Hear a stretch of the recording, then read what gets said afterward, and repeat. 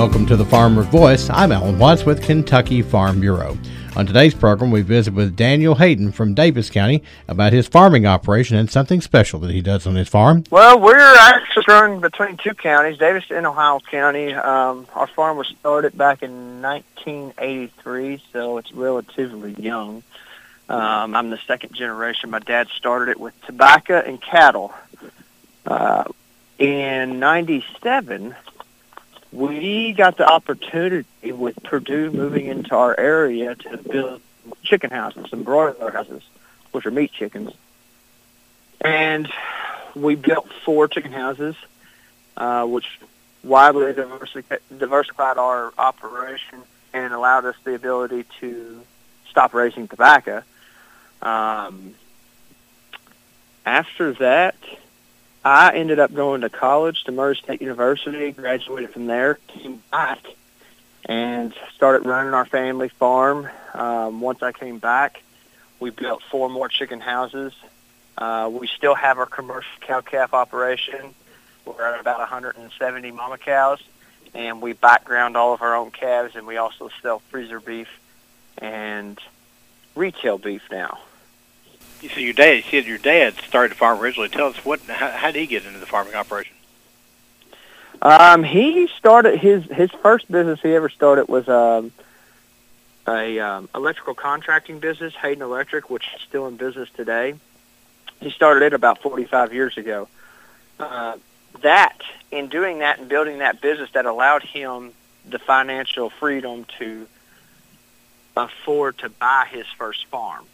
And in doing so, he then spent any hours he was off of the electrical company. And of course, business owners aren't really ever off the clock. But when he could squeeze it in, he started cleaning up that farm, and that's when he established a cattle herd and started raising tobacco as well. And that's kind of how he got into farming. He grew up on a farm as well, but since left to do his own ventures. And farming's in his blood, and that's why he went back to it. Tell me a little bit about the scope of your operation.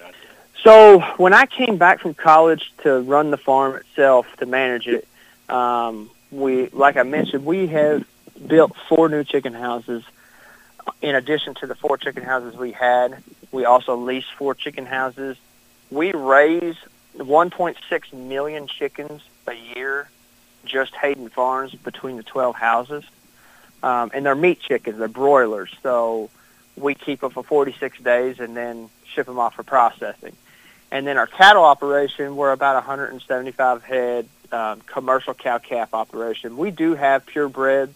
All of our breeding stock, as in our bulls, are all purebred. We have purebred cattle mixed in there because we've maintained some of our genetics over the years, and that's kind of the scope of what our whole operation is. Strictly livestock. We do a lot of hay, but it's mainly for our own consumption. Tell me a little bit about, you guys have something unique there and really to put a spotlight and a showcase on agriculture. Tell me a little bit about what you guys have done where people can really see what happens in agriculture these days.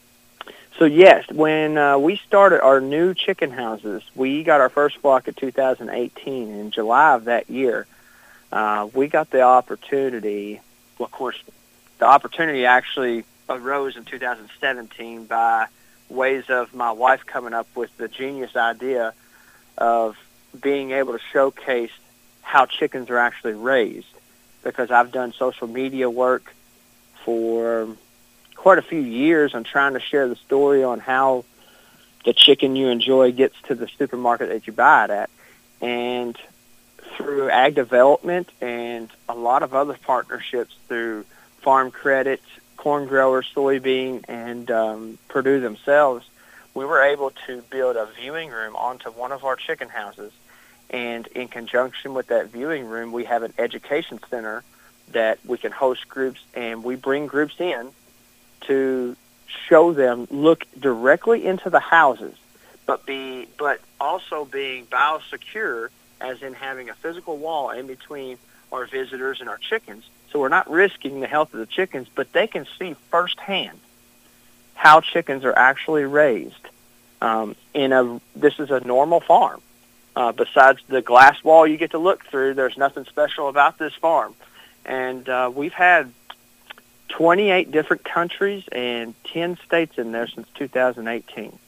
Tell me about your involvement in Daviess County and in the area of the state of Kentucky and in agriculture, or in just in general involvement in committees and organizations, so forth. I'm vice chair of our Daviess County's Farm Bureau's Young Farmers Program. I'm also on the State Board of Agriculture. I was appointed by Commissioner Ryan Quarles.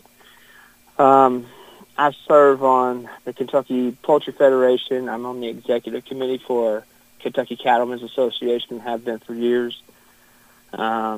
And I've done several leadership events for National Cattlemen's Association out of Denver and a few other organizations, and I've done speaking events, but I just go to where I think that I can help.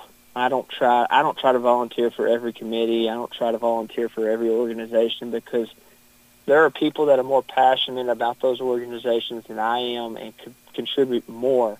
But I'm willing, when someone asks me, I'm there. I'm going to be there. I'm going to represent myself, my family, and my farm and my community the best that I can, no matter where I go. So that's I don't usually balk at when people ask for me to volunteer some time, but there are so many hours in the day as well. What are some of the biggest struggles you see in agriculture out there?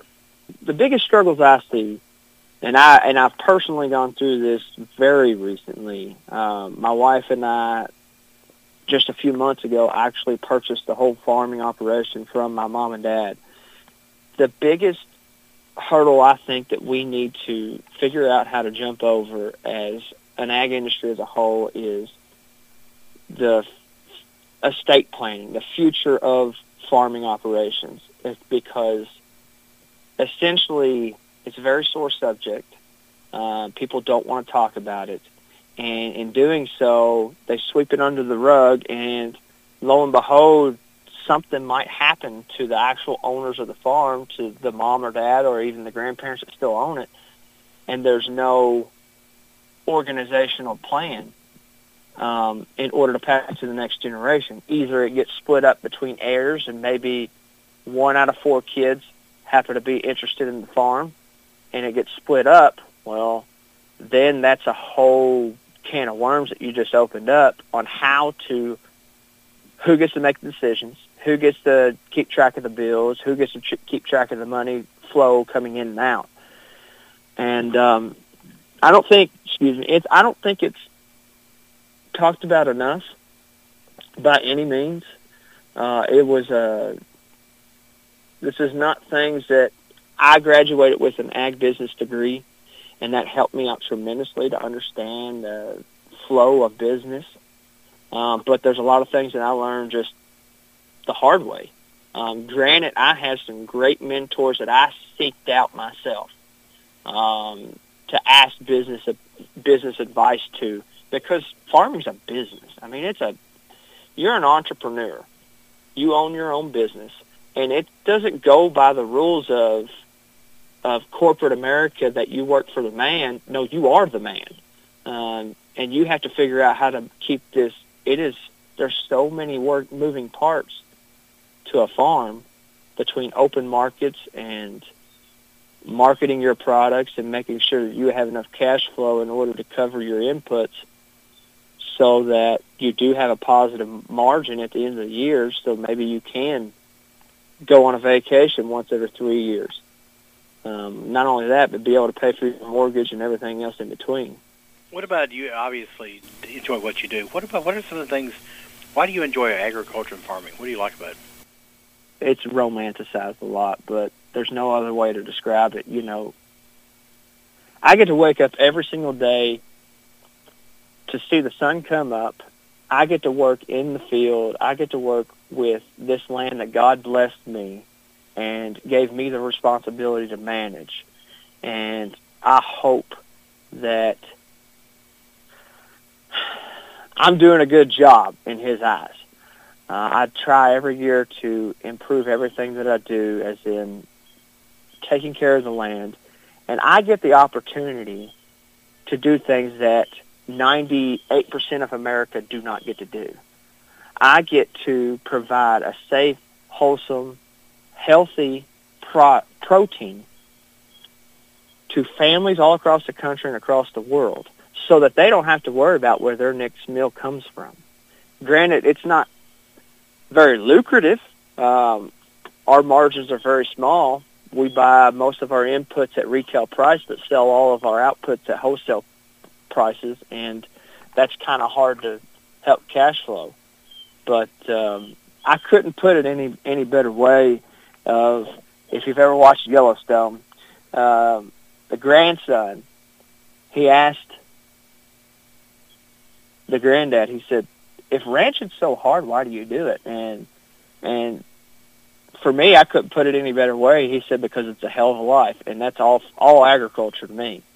It is difficult, it is stressful, but the rewards are immeasurable for me.